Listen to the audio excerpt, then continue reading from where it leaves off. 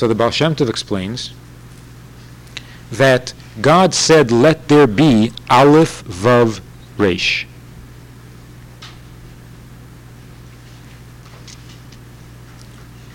That's what God didn't say, let there be light. Because the word light doesn't make any sense at all. What's light mean? So really, it's like, you know how obedient the world is to God? Do you know how powerful God's will is? He said, let there be light, and there was. Isn't that amazing? What's amazing is, God wanted something that is bright. So he said, let there be light. And something bright came out. That is amazing. Because when God said, let there be light, what did the word light mean? In whose language? In whose language does the word light mean something bright? Huh? So when we say it obeyed, God said, let there be light, and there was light. I'm not surprised that it obeyed. I'm surprised that it knew what to do. I mean, if God came to you and said, bazooz, what would you do? You would do it, right? I mean, after all, you always obey God. But what would you do? The word doesn't mean anything.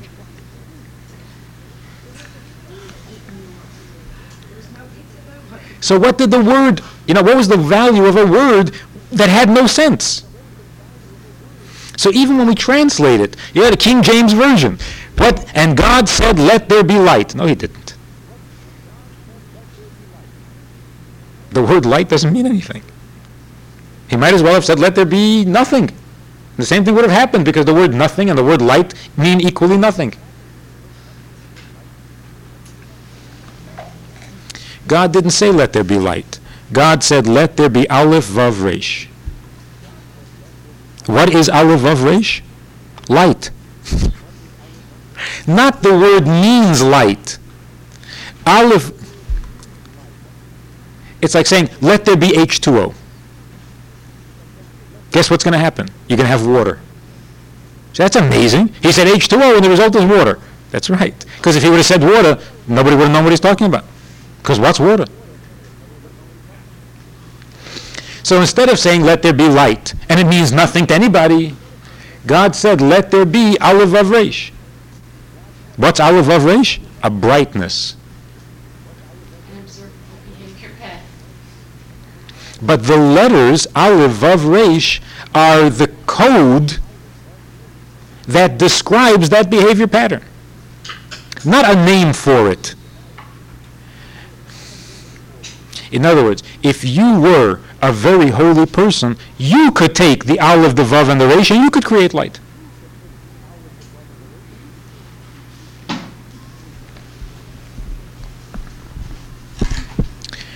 That's why the names that Torah gives for different objects is not Hebrew language. It's not a language. The name Aleph, Vav, Resh is not a title given to a thing that is bright. The Aleph, Vav, Resh is the brightness. It is the ingredients that make brightness. Of course, as long as we know that, then why give brightness a name and just hang a tag on it? Say Aleph, Vav, Resh. Then you're really saying it. Now we have a little bit deeper insight. The sage said to his students, he who told oil to burn will tell vinegar to burn. Really? What's oil? Who told oil to burn? And if God said, oil, burn, whose name is oil? Nobody's.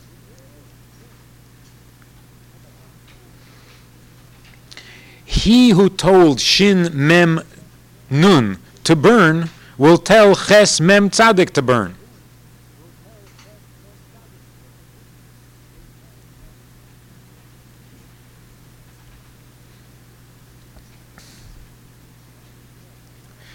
Then another thing. God brought all living things, all existence before Adam, and said, what is this thing's name? And Adam gave it names. And God went back to the angels, and he said, you see, I asked you to come with me to create people, and you said, no, they're stupid. What do I need people for? What do they know? Angels. That's something. But human beings? What do you need human beings for? So God said, I will show you that their wisdom is greater than yours. How did he show them that the wisdom of man is greater than the wisdom of angels? When Adam named everything. So then God went back to the angels and said, you see? What's the great wisdom? God brought a lion in front of Adam and said, what's its name? He said, lion. Brilliant. Where's the chachma? Anybody could do that. Take a little kid in kindergarten and say, make up a name for this. I'll make up a name. What's the problem? This is greater than the wisdom of the angels?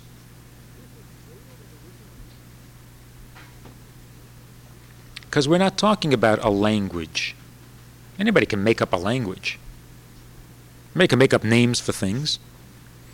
When God came and said, what is its name? God was saying, look at it and tell me what it comes from. Take a look at light and see if you can understand where it comes from. He says, yes, from Aleph Vav Resh. Angels don't know that. And then God brought a lion in front of him and said, do you understand what this thing is? He says, sure, it's an Aleph Resh Yud.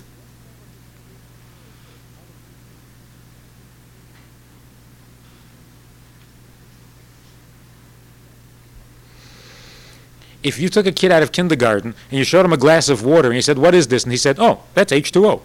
You'd be pretty impressed.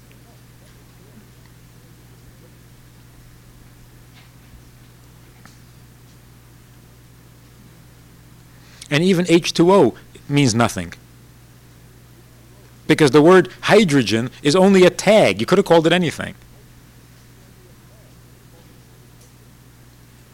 There'd be nothing wrong with calling hydrogen oxygen and calling oxygen hydrogen. What difference would it make? As long as you got the right proportions. But in creation, if you take the aleph out of the ari, out of the lion, and put in a bays, that's it. There's no more lion. You've just undone the whole thing. You've created something else.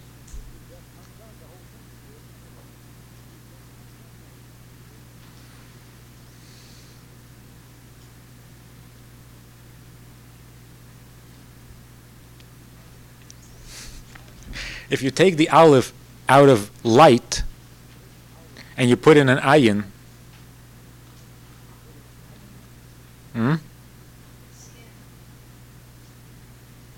or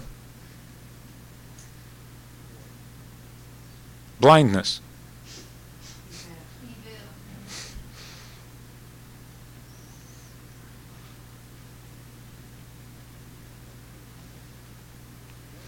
If you put an aleph into golus,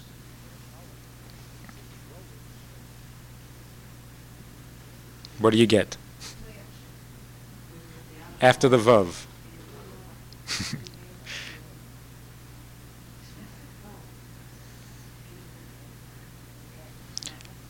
If you add an aleph to golus, you get geulos.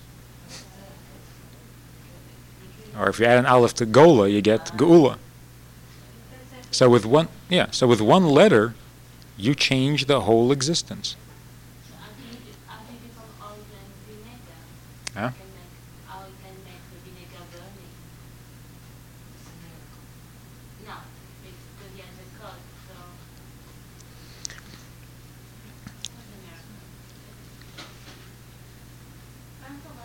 This is. I'm getting back to pre-electron. Yeah. I get pre-electron is behavior pattern. Pre-behavior pattern is God's letters. Get back behind God's letters, there's God's will. So if he wants, he can make the other letters burn. letters, which is like what we think of a configuration of electrons. That's what the configuration of the letters is.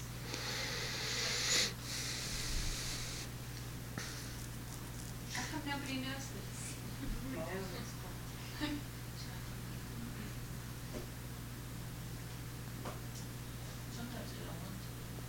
In the Haggadah, when it says, what should you do to your wicked son? What does it say to do to the wicked son? Knock out his shin. Hakei shinov. Knock out his shin. The word Rasha has a shin in it.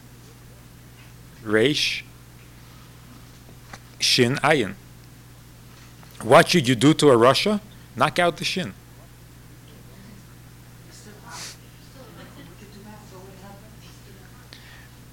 When you knock out the shin, then the letters that are left have no validity. What gives evil its validity is when you throw in a shin among it, because shin is a valid letter. Reish and ayin are in simple. The reish has only one leg and the ayin has only one leg. A reish and an ayin can't stand. So how does a Rasha manage?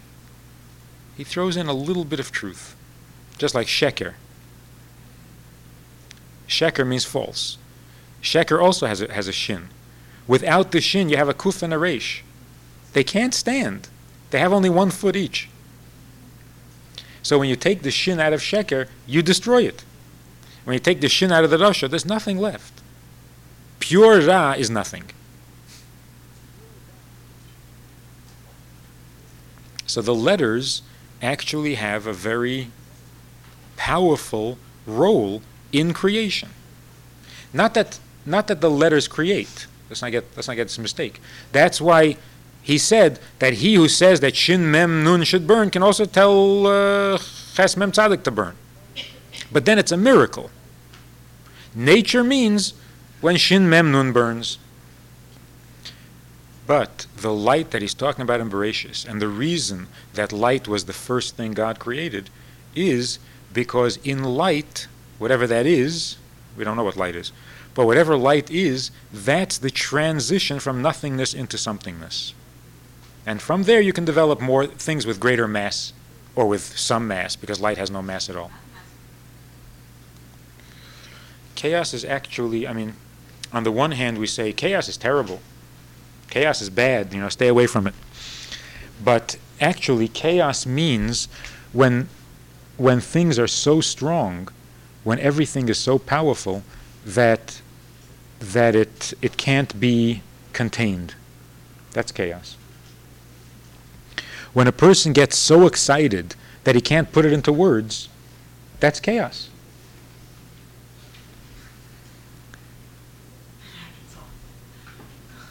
So in the beginning of creation, the first 10 minutes, let's say, it was so intense that nothing could work. Everything was just too intense. When God said, "Let there be light," he slowed down the chaos. He said, "Calm down. Everything is going to find its place. Everything is going to have a place. Everything will have an order. It won't be chaos anymore." But every creation, for some reason, begins in chaos. Conception, for example. At the moment of conception, it's total chaos. Everything is jumbled together. It's very intense excitement, very intense energy, but the details have no shape. They're all jumbled together. It's chaos. And it has to be that way, because all things begin at a point, and in that point you have to have all the details that'll come later. This chaos can't last. It destroys itself. Just like a person who gets very excited about Yiddishkeit. Too excited. And it's chaos. it must eventually stop. It can't go on. It destroys itself. But nothing is wasted. This energy that was once chaos collapses. It burns itself up. But then the energy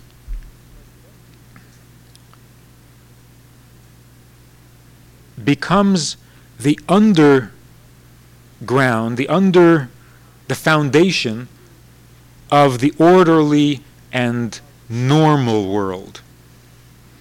So what started at the beginning as chaos couldn't last, and it broke, it exploded, and the energy of it ended up being the lowest physical thing in the world.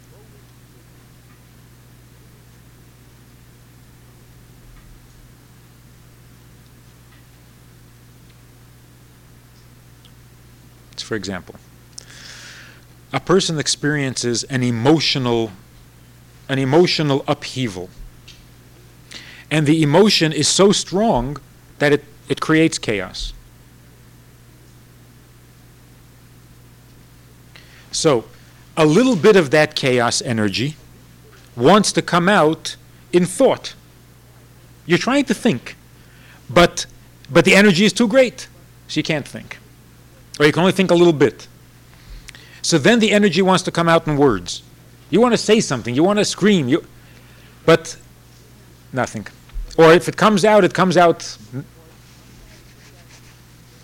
So you want to go do something. You want to write it down. You want to make a phone call. You can't. So what happens? What happens? You cry. And what is that? This energy that couldn't come out in thought, and it couldn't come out in words, and it couldn't come out in action, comes out in a drop of tears, in a thing. Because the more intense the energy is, the lower it falls.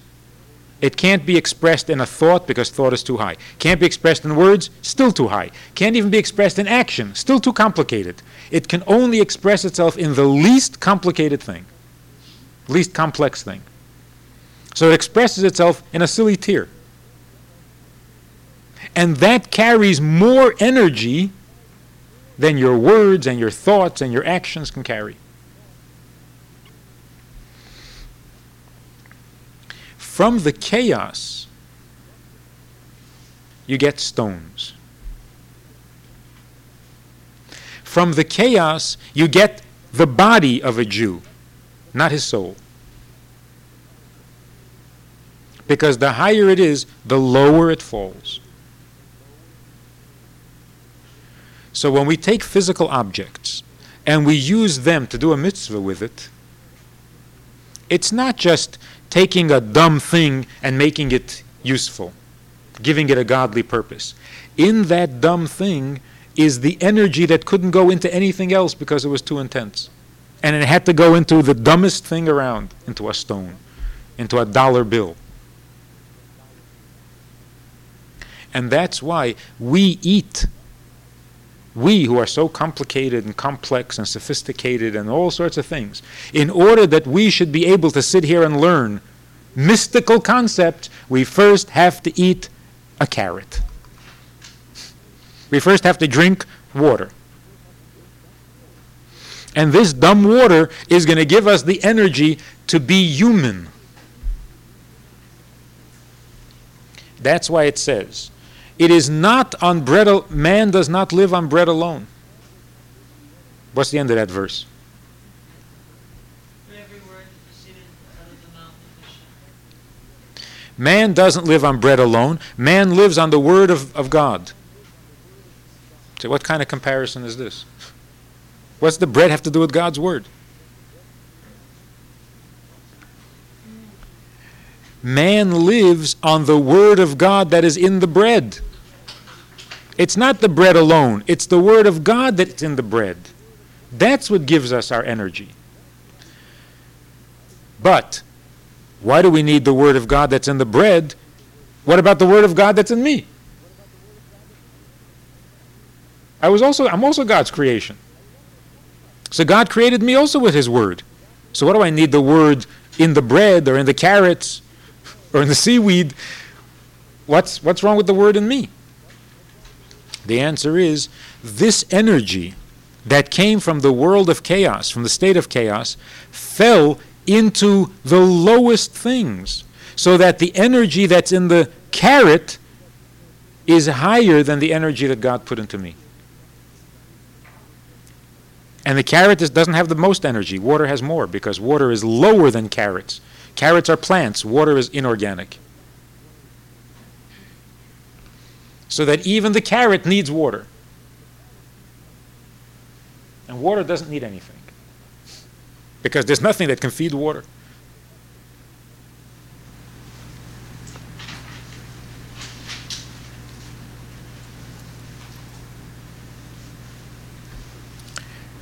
So when we use physical objects to do mitzvahs with, we're actually doing two things. We're taking the dumb object and giving it some purpose. On the other hand, at the same time, we are taking the highest energy that couldn't express itself in anything but a dumb object, and we're bringing it back to God. That's called elevating the sparks.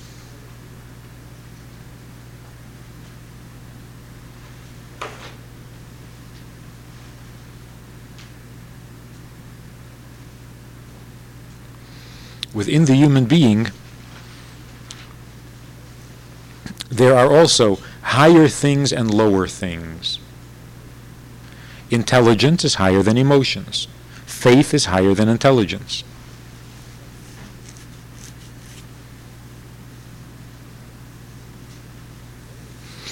The lowest thing in a human being, not talking about his body, in the character of a human being, the lowest thing in the human character is obedience.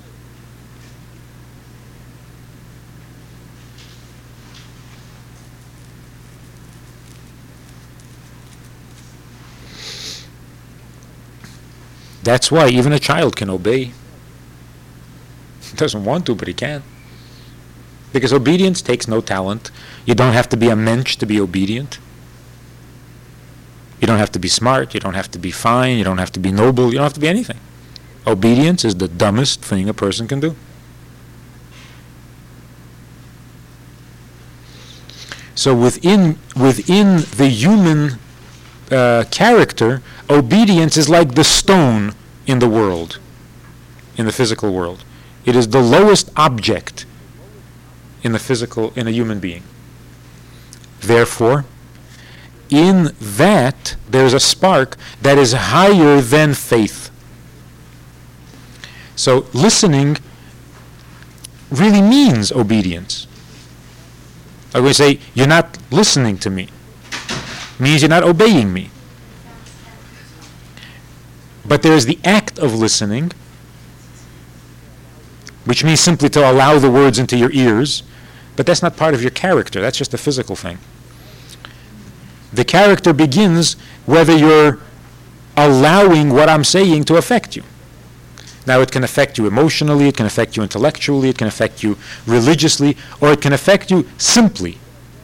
You heard what I said and you did it. You don't understand what I said, you don't care for what I said, you don't like what I said, you don't believe in what I said, but you did it. You obeyed.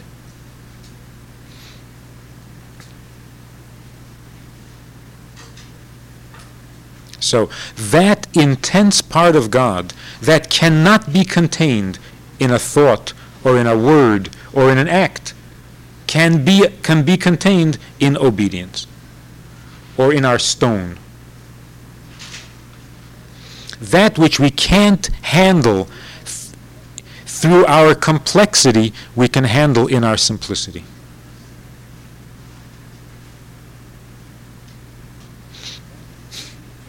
That which we can't do by trying, we can do by not trying.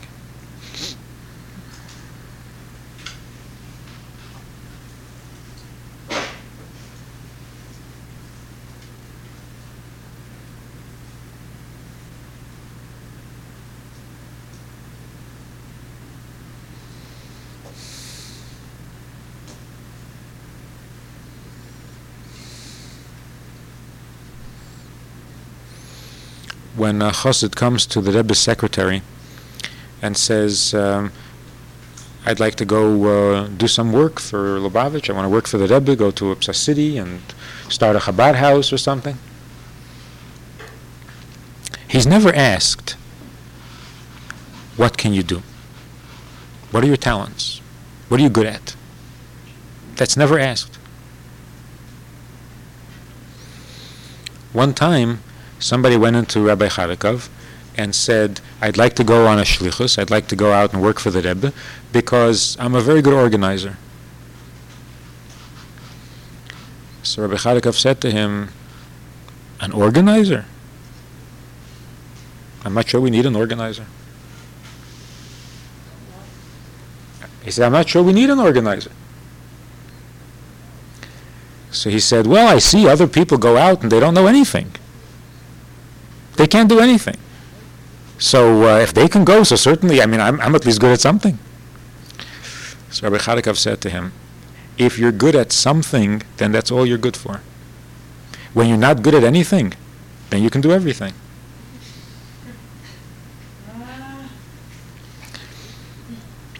The person who has a concrete picture of what he is and what he can do, well, then that's all. That's it. That's what he can do.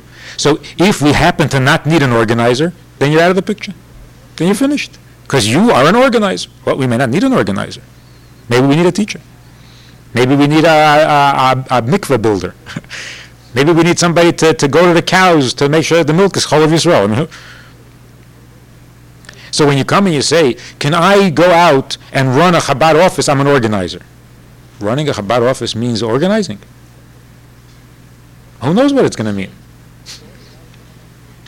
Or if a guy would come along and say, can I go, I'm a good speaker. Well, if we needed a speaker, maybe. But I don't know if we need a speaker. You have to go to the city and find out what the city is going to need. Maybe they won't need a speaker. So you'll come back. So forget it. You're not good at anything. Then you're perfect. Because then you'll do whatever has to be done. But if you think you're good at something, then that's all you're going to do. And if they should need something else, you'll say, tough, I'm sorry, I'm a speaker. You need somebody to build a mikveh? I'm sorry. Somebody has to raise money? I'm not into that. So then you're not a representative. You can be a hired hand if they happen to need that kind of, but to be a representative in a city, you have to be able to do whatever is going to need to be done. And who knows what that is?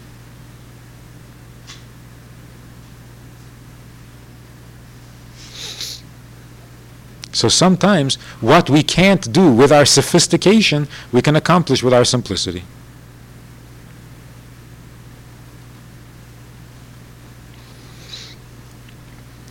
The Frierdiker Rebbe's father once needed something done from the government, some political improvement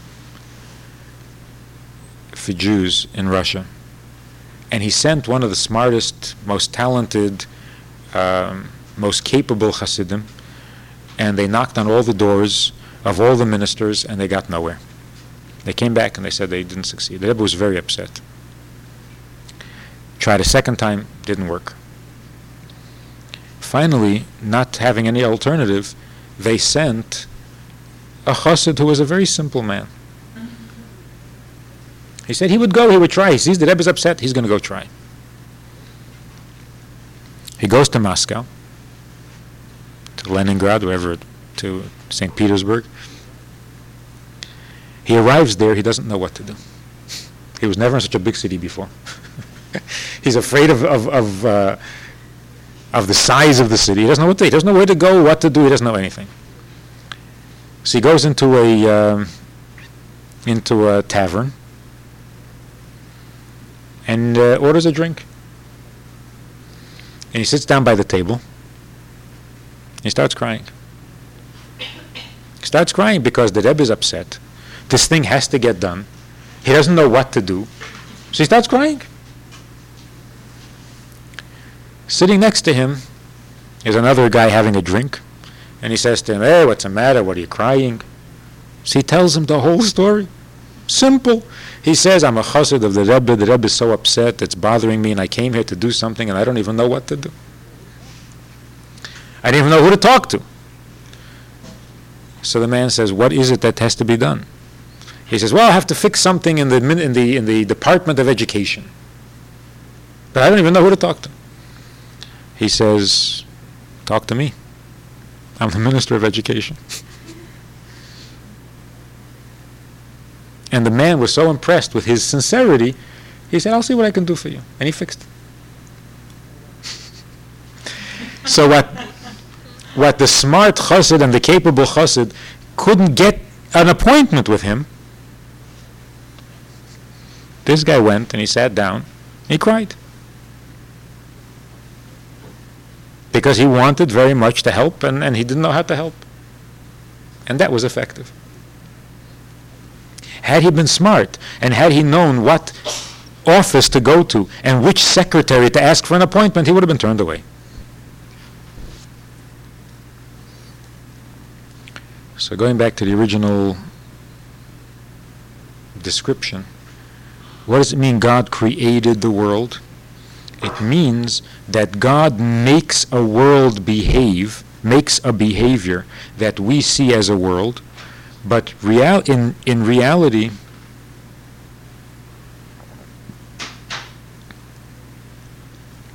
even according to scientists, the world is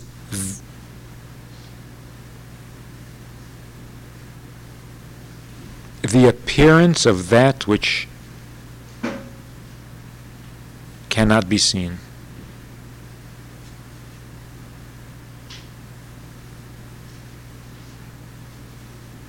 The appearance of that which cannot be seen. In other words, the world is basically nothing, but it appears this way.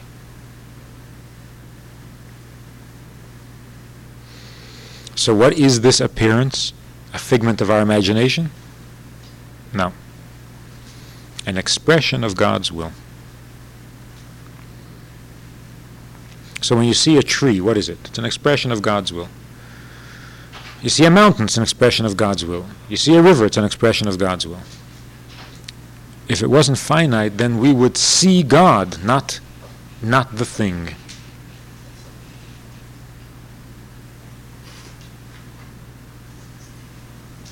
Finite means that this appearance does not reveal God. If it wasn't finite, it would reveal God, because that's what it is. It is. It's an expression of God's will. So how come it doesn't remind us of God? Because it's finite. All this leads us to a very important conclusion. Not only that God is and nothing else is, which is important enough in itself. If the world is a behavior pattern, responding constantly to God's will, and God is constantly willing the world into existence, is it then possible that something is going on somewhere in the world and God doesn't know about it? Can't be. Because if the thing is going on, that means that God is willing it to happen, willing it to be. If God is willing it to be, how can he not know what's going on?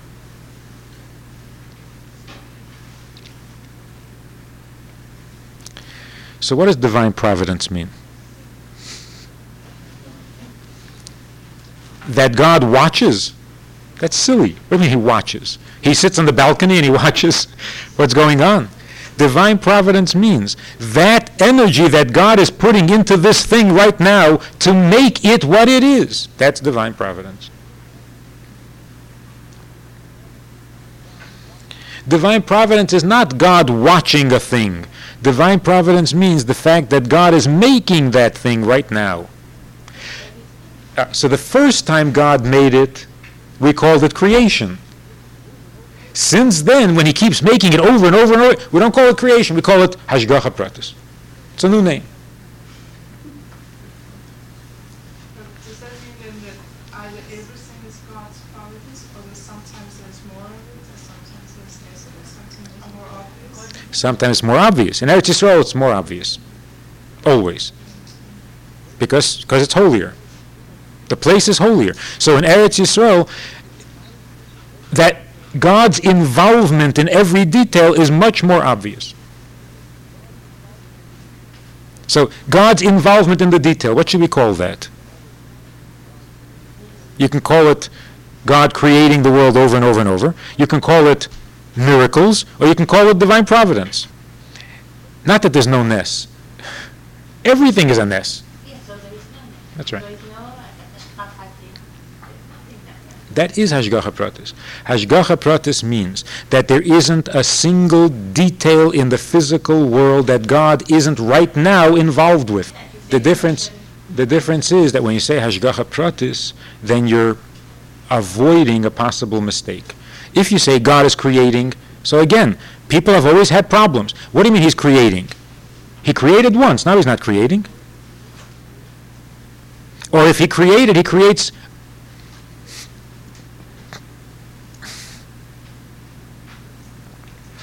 He creates in generalities. He created people. Now each individual person, God doesn't have to create, he created people.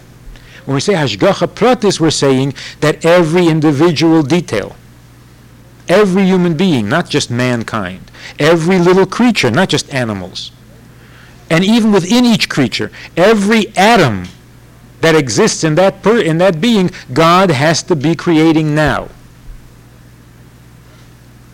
That's Hashgacha Prati, not Kloli. It's not that God is keeping the existence going. It's not a general thing. It's an individual thing. Every individual thing happens only by Hashgacha Prati. Where if you said creation, it would mean the same thing, but not everybody would know that. Because creation sounds more general. Definitely, I mean, you don't have to be, when it's Hashgacha, you see it, you're not excited. Sometimes you see it, sometimes you don't, but it's always there. Be more excited for some Hashgacha that B'riyat HaOlam. That's right. But B'riyat HaOlam you don't get excited about because you don't see it. It happened a long time ago, now you don't see it. When do you see it? When something happens to reveal it. And then people say, Hashgacha Pratis. Mazel Tov. Of course, everything's Hashgacha Pratis. Now you saw it. Very nice. It's a nice experience. Then how does even fit into this, It's all divine providence. why does God want evil? To turn it into light.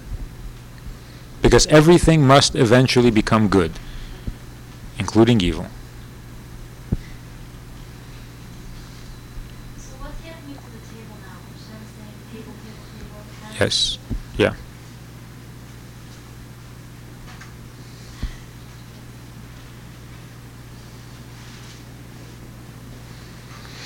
And that's why in the Baal Shem Tov's teachings, this idea that God has to create the world constantly and the idea of Hashgacha Pratis are they're not two separate things. One brings the other. One is the other. Let me give an example of what Hashgacha Pratis means.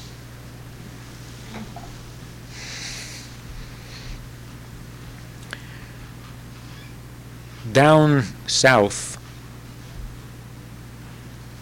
for the last couple of weeks or months, there's been a terrible drought and incredible heat.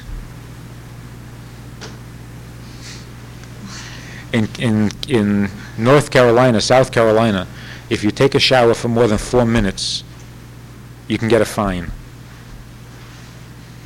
Because there's no water. The farmers who planted, obviously their crops are in bad shape. Now suppose that tomorrow God decides to have pity on these farmers, and it starts to rain through the entire Bible Belt. So all the farmers, who are basically religious people, farmers are religious people, so the farmers will all run off to their houses of worship to thank God for the rain.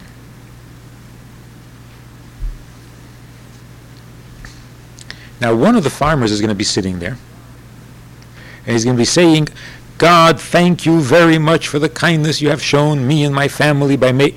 And all of a sudden he thinks to himself, wait a minute, what am I, crazy? God did me a favor to make it rain? He didn't do me a favor. It's raining all over the place. As a matter of fact, my farm is right in between two other farms. So I should thank God because it rained on my farm. It didn't rain on my farm.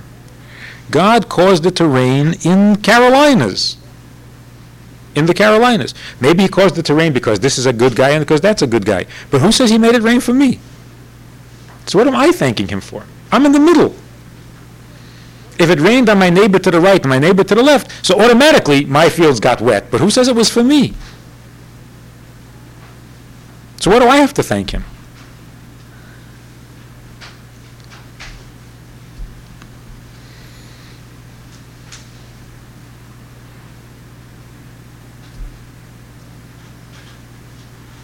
That's called hashgacha kloli. Kloli. He knows that it doesn't rain unless God makes it rain. He knows that rain doesn't come by itself.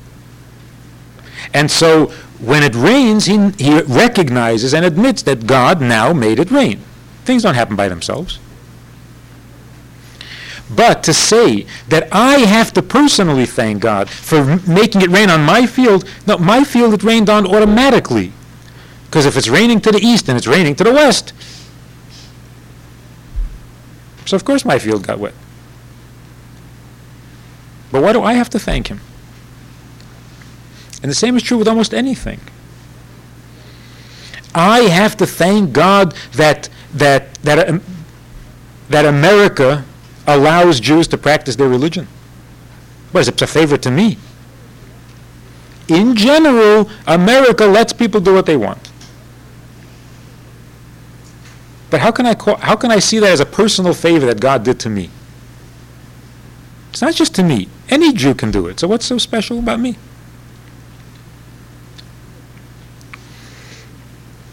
More than that.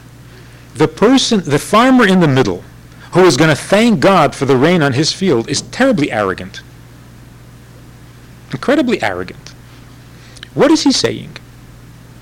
Even though it was raining to the right and it was raining to the left, but if God didn't want to do me a favor, it wouldn't rain in the middle. What, God would create a miracle? God would create a miracle just to not have it rain on your field?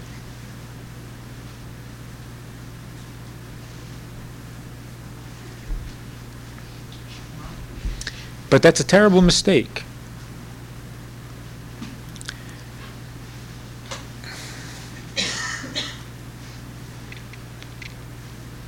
It wouldn't be a miracle if it rained to the right and it rained to the left and not on you.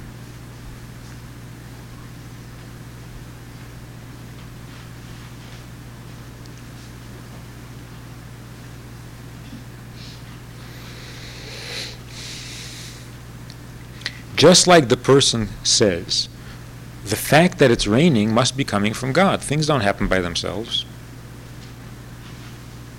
If things don't happen by themselves, then what do you mean? If it rains all around me, it has to rain on me too. It has to? Who says it has to?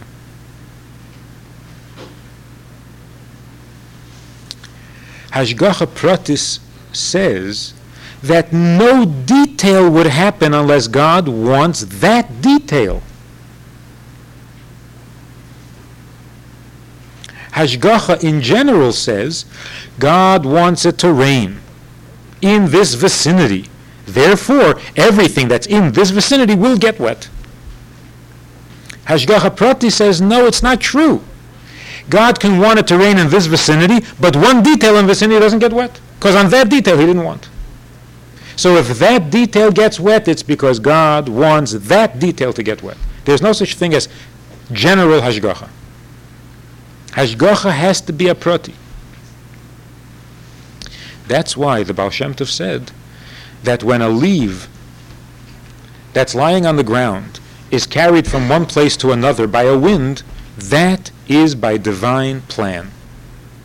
God wanted specifically that this leaf should be carried from here to there.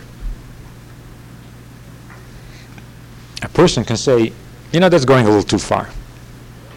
That's getting ridiculous already. I also believe in God. I also believe that there's nothing besides God. But what do you have to have God get so petty? God created trees, and on trees there are leaves. And God created the autumn. In the autumn, leaves fall off the tree. And God created winds. And God tells the wind where to blow and when to blow. All right? So, God created the tree, God created the leaf, God made the leaf fall off the tree, God created the wind, God makes the wind blow, God told the wind to blow on that street where he put a leaf. That's not enough? The answer is no, it's not enough. Because wind doesn't carry leaves unless God wants a wind to carry a leaf. So wait a minute. If God already put the leaf there, and he already put the wind there, so then automatically the wind will carry... No, there's no automatically.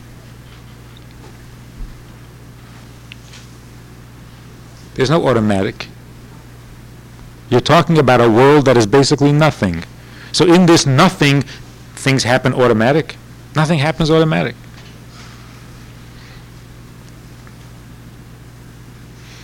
And that's what the Baal Shem Tov introduced that had not been known before.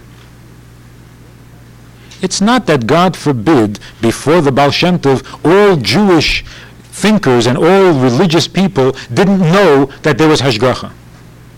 They thought that winds come by themselves. Chas v'shalom. Everybody knew that the wind doesn't come unless God says the wind should come. And everybody knew that there's no such thing as a leaf that God didn't create. But given these two ingredients, what else do you need? God makes the wind blow and God created the leaf. So when the wind blows on the leaf, that's it, it moves. No, that's it. Even if the wind is there and the leaf is there, if God doesn't want the leaf, not if he wants it not to, if he doesn't will it, that the wind should carry the leaf from here to there, then the leaf will not be carried. Yeah, but there's a wind blowing. The wind will blow on everything else but not on this leaf.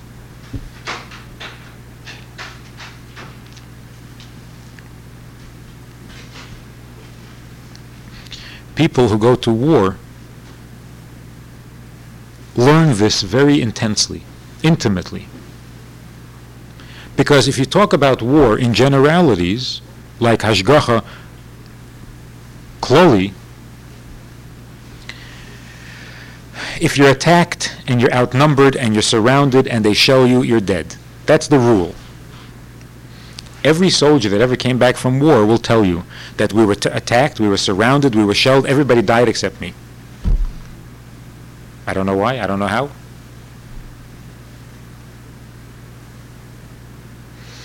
Because there are no general rules in the world. There are only specific rules in the world.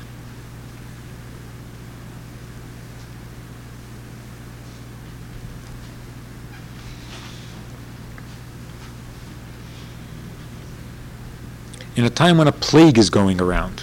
It's a plague. Not everybody gets sick. No? The thing is that the one person who doesn't get sick, we say, oh, that's Hashgacha. You see that? God protected him that he shouldn't get sick. What about all the people who did get sick? Oh, they got sick because there's a plague going around. No. Nobody gets sick because there's a plague going around. You get sick only if that's what God intended should happen to you.